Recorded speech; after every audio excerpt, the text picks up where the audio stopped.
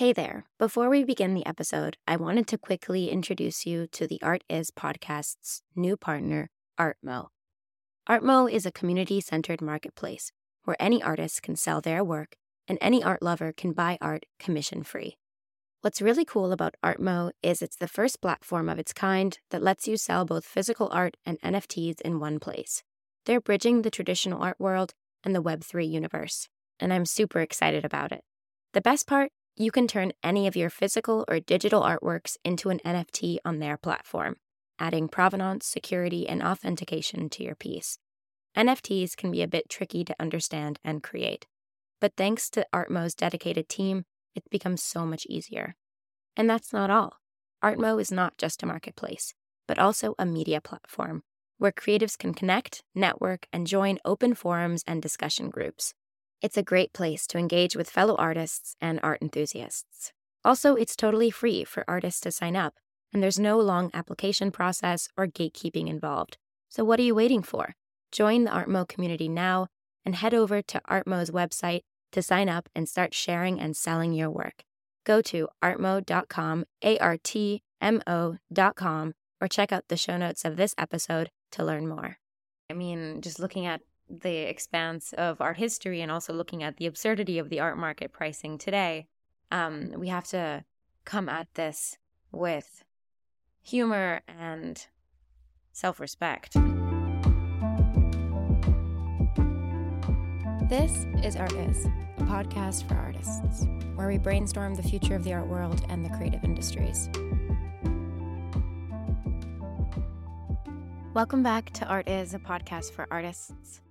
This is Season 5, Episode 10, and I'm delighted to be joined with my fellow co-host for this 5th season, Lauren Hill from Curated Splash.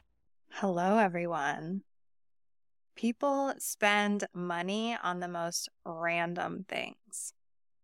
Tashin sells a limited edition book that comes with a piece of a meteorite for $750,000. I know this, obviously, because I've worked for them for about 7 years now, and I still dream of selling it. Earlier last year, I heard that a TikTok star was selling her farts in a jar for $1,000 each. I'm sure you have thoughts about both of these examples. The point is, the people selling them do too. They believe that they can sell their product or service for whatever they price it at. And then they go out and do it. Because a consumer's price objection is actually never about the price itself, but about the value they get for the price. Why else would someone spend hundreds of dollars on an item only to hesitate when there's no free shipping? My business coach, Stacey Bayman, talks about not having shame in your business when selling certain products, or at least seeing your shame and understanding that it's not really necessary. So to explain this a little bit more in detail, I'll give you some examples. Maybe you sell portraits of your family and it's your bread and butter, but you really want to be painting a variety of different things. And there's a little bit of shame that you have that comes up because you think, well, if I want to be painting all of these different things and they're just portraits, but that's still money coming in and that's still you being creative. So it's kind of like seeing that shame, acknowledging it, and understanding that like you don't need to feel that shame because that's money in your business. Another example could be maybe you're a musician and you create this really beautiful song that you love so much and you share with, all your fans. And then a certain company comes along, maybe it's Oatly, the oat milk, and they want to use your music in one of their commercials and they offer you a lot of money. Maybe there's a little bit of shame or guilt that comes up because you think, am I selling out as an artist? When really it's like, this is money coming in your business and people wanting to share your music. So it's kind of examining that shame and making peace with it, having a relationship with it, and letting it go so that you can create more abundance in your life and share your work. That reminds me of the story told by Ash Keating about his professional art practice on the Beyond the Studio podcast. Ash is an abstract painter. He works on a massive scale and does beautiful, spontaneous murals using fire extinguishers that are pressurized with paint and water. The creations he makes are mesmerizing and so impactful that when he started off as kind of a renegade muralist doing essentially graffiti projects, he was quickly approached by different businesses and then eventually festivals to create installations for their events. He explains how his paintings really vibed with the entertainment space, whether that was restaurants or bars, festivals and music venues. And he really loved being able to create pieces that, people would see. He shares the experience of one of his paintings being the backdrop of a huge festival where thousands of people were dancing and having the time of their life, listening to amazing music, and in the backdrop was his painting. He explains how, as his practice evolved, he also became interested in doing gallery work and making smaller scale paintings that would be in a white cube, and realizing the difference between those two things, and that his bread and butter, as Lauren said, was this kind of commercial practice. And it's interesting to think about how perhaps we judge ourselves or the work of other artists who make work for restaurants or for bars or hotels or whatever it may be, when they're actually just putting their artwork into the world for people to enjoy. And so we invite you to begin to think about these biases that we have, whether we learn them from art school or from our parents or from society at large or whatever, or maybe they're just internal blocks that we have around shaming ourselves for doing the work that we love and making money from it. And just because you make something for a restaurant doesn't mean you can't also be in a museum. Yeah. We live in a material world, and it's enjoyable to experience material things. I mean, I know that I love clothes, I love fashion, I love eating expensive foods, healthy foods. I love experiencing unique shows, and all of these things take money. So why not have more relationship with enjoying the material world and learning how to sell? I think there's a lot of discomfort that comes up when learning how to sell if it's not something that you're that familiar with, especially when it comes to your own products. But to sell is human. We sell our favorite restaurants to our family, or where we want to go on vacations to our partner. We sell our views on artwork and music to our friends. So why not learn how to sell your work and enjoy the process while you're doing it? There's discomfort and shame that come up when selling, but there's also fear that holds you back from even trying to sell in the first place. So I recently had a coaching call with one of my clients who was working on proposing a large commission of paintings to one of her clients. She was feeling a lot of anxiety around the proposal because of the price. So we sat down and discussed in more detail how to go about communicating the price and understanding why what she had to offer was so valuable. There's a lot of confusion that comes up when pricing artwork because there really is no standard for pricing any of your offers, even when it comes to coaching. Who sets the standard for coaching? And is that standard right for you? I recently had a conversation with one of my coaching friends too, who was so fixated on her price that she's struggling even selling her coaching. So, through all of this work, I have created an irresistible pricing framework so that you can really feel confident sharing your price and get over thinking about it so much. I found this framework to be so impactful for myself, especially since a huge part of setting your price is checking in with yourself on what you actually need and what that number is. There's a lot of tools out there to help you with this. Some of my favorites are Jiggle and Juice's support resources. They have countless articles on how to price your work, how to build out your practice, how to set up contracts, and lots of other useful tips that I highly recommend you check out. So we'll be linking those in the show notes for you. But pricing as an artist is also a psychological process.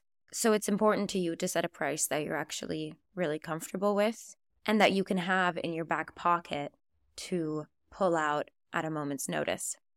Gisela Lazarate, who came on the show back in season 4, talks about this, how it's really important for her to sit down and assess what her fees and prices are going to be for finished work, for commissions, so that she's decided, and when people inquire, she can immediately respond professionally and not like flounder or be insecure or, keep potential clients waiting. It's so important to prepare yourself. Maybe you don't have any sales right now, you don't have anything in the pipeline, you've never sold anything before, but that doesn't mean that you won't. And it's so important to think about that in advance and give yourself the credit that you can sell. And so that's why I love Lauren's framework, because it really helps simplify both the strategic and emotional, psychological side of selling. Yeah, I love what you had to say. Just knowing, going into a conversation, keeping that in your back pocket so that when you are presented with an opportunity to share your price and to sell, that you're not so flustered and overwhelmed and trying to figure it out on the fly. What would a price be for you that would be a no-brainer? Something that you feel super confident with, that you're not overpricing, but you are getting enough that you feel like your time is being valued and your experience. A great way to discover more about your pricing and the worth of your work is to write down all the reasons why your work is so worth what you are selling it for and why someone would get value out of it. I like to use the example of sharing your favorite color with someone. When you share your favorite color, you don't have to give all the reasons why it's your favorite color. Most of the time, people just take it at face value. So when you're sharing your price, you can go into it the same way, understanding beforehand why it's your favorite price so that you don't have to explain yourself. It's an energetic experience. Another thing to think about would be the experience that you have. When you have more experience, that creates more confidence. And as a result, you can charge higher prices. So what kind of experience do you have already? And what would you need to become an expert at what you're offering? What's the simplest way to develop that experience and get paid while you're doing it? And if you don't feel like you have much experience yet, or you feel like you're a beginner, you can always just beta test by selling your products or services for free.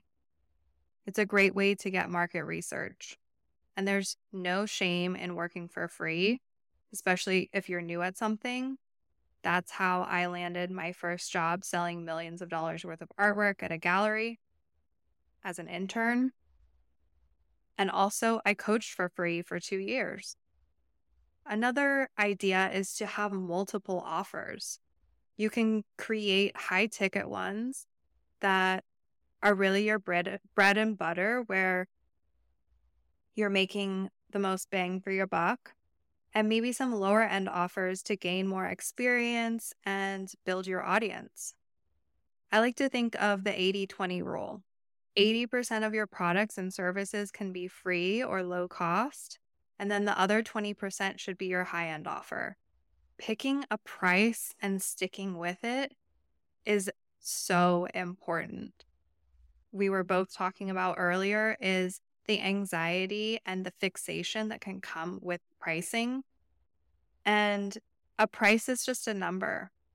So pick something and stick with it long enough so that you can evaluate some other areas of your business, like networking, promotion, sales copy, advertising, outreach, all of those things. It's not typically the price that is the issue. It's your thoughts about the price that is the issue.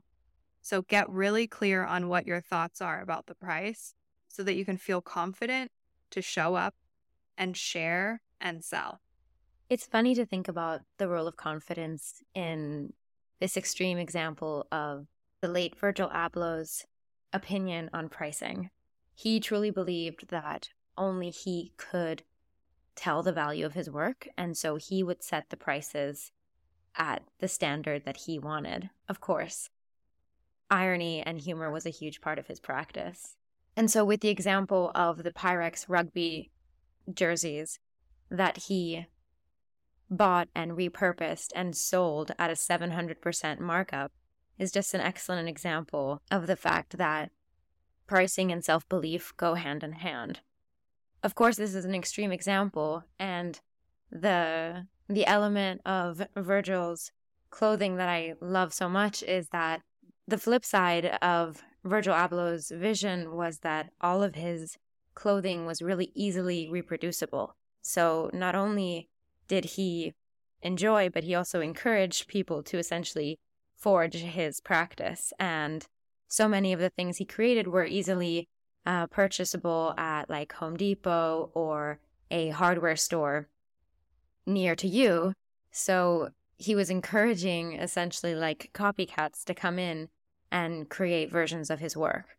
So this idea that, pricing is an insurmountable battle of ego is just part of the art story. I mean, just looking at the expanse of art history and also looking at the absurdity of the art market pricing today, we have to come at this with humor and self-respect. Yeah, that reminds me of the Taschen book, Something's Off, which Virgil worked on with Taschen. It's bright neon green, and you open it up.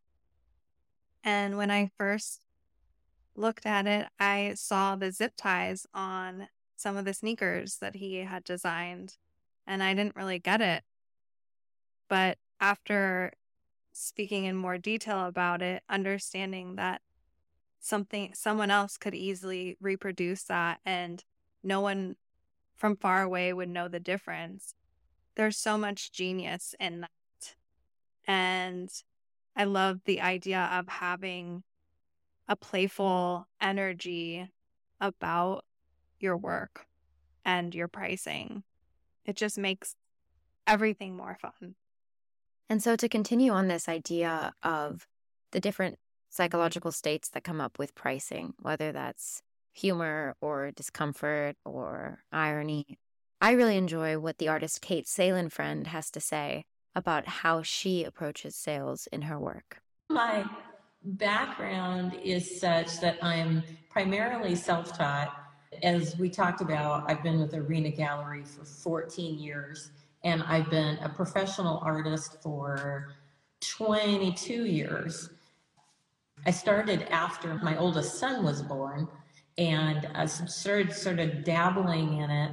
And because my background, career-wise, my other life was in retail operations.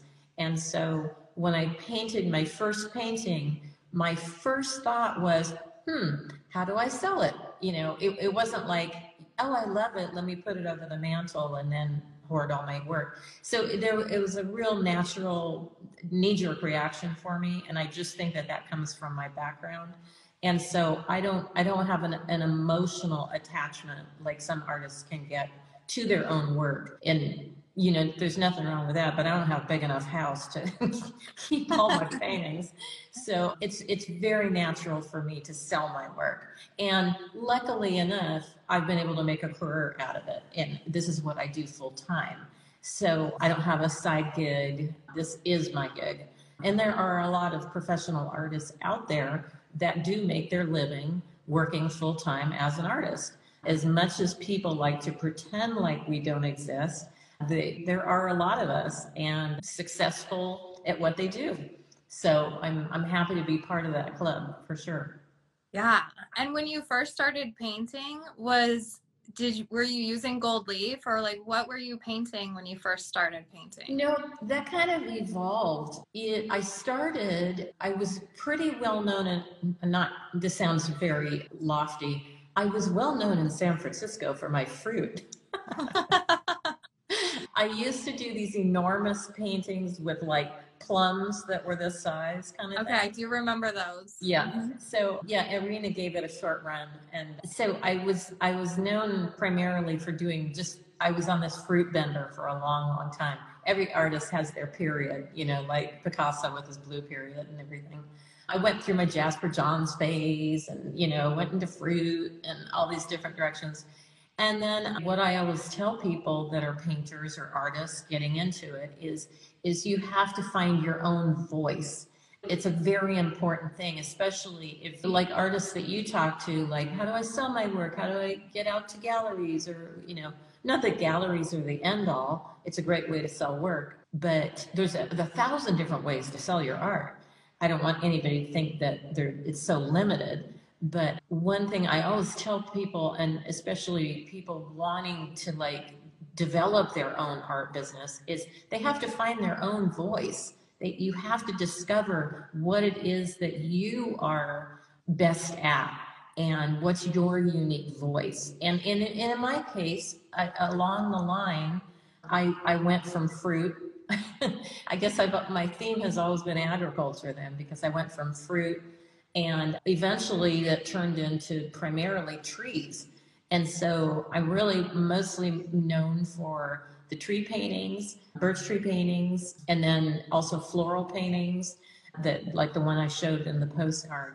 And it was just a natural evolution, and it really has everything to do with actively painting.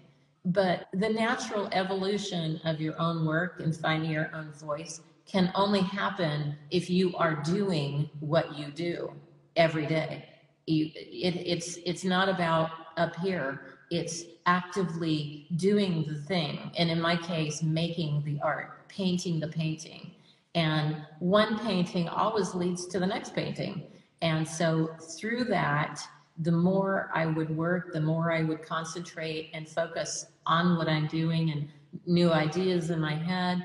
But it's the act of doing it where you find your own voice. And so how much, do you feel like your background in retail and sales influence you as the professional artist?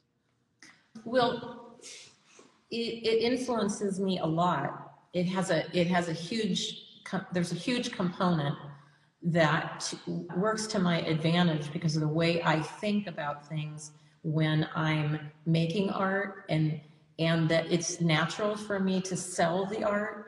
And one of the things that I always keep in mind is that I accept the opportunity and then I figure out how.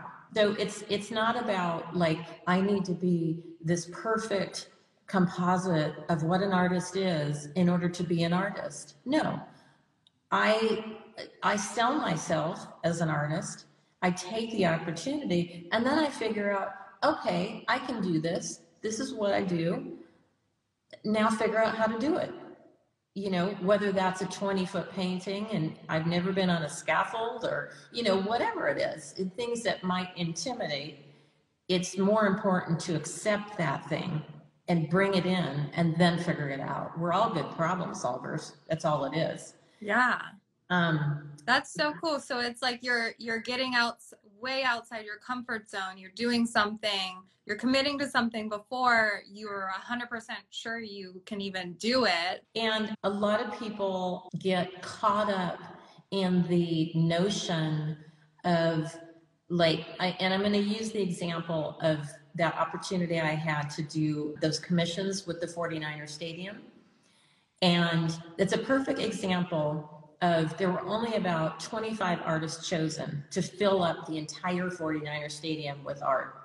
I was one of the artists that was chosen, and they commissioned me for 3 paintings, and that are still there. That's a part of the permanent work. And in conversations I've had over the years, people have said, well, it's one of those conversations of, well, why you? You know, there are so many other artists out there, and there are millions of artists, and fantastic artists, and some that are so far beyond my technical expertise, and some that are so far below, right? Well, the answer is, why not me? Why not me? Yeah. Somebody liked my art, so why shouldn't it be me? And it's a message that's so important to get into your head, to bring success to you, is, why shouldn't it be me? Why not? Why not me? Yeah. It could have been somebody else, but it was me. So, and that message to myself helps me to not undermine my own abilities. It helps me to know that I can do this thing just as well as anybody else, and I can make this happen just as well as anybody else. It gives me that fuel. So I think that's what I carry with me through when I was in a different industry.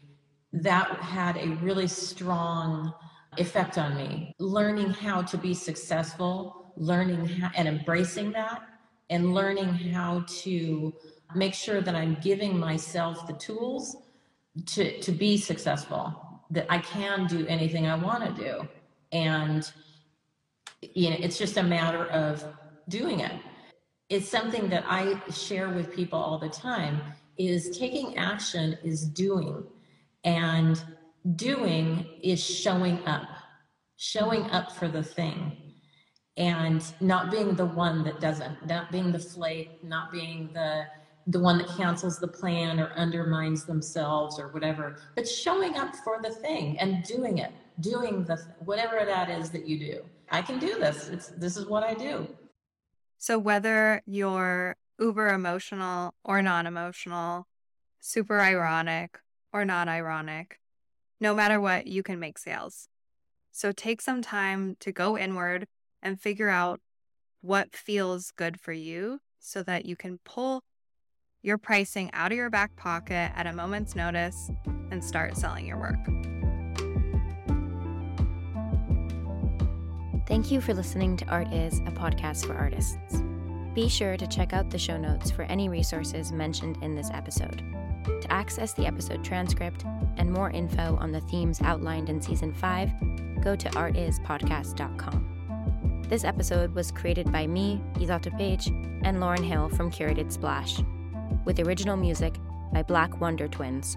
You can find them on all streaming platforms and on YouTube and Instagram under the same handle. Okay, that's it for now. See you next Thursday.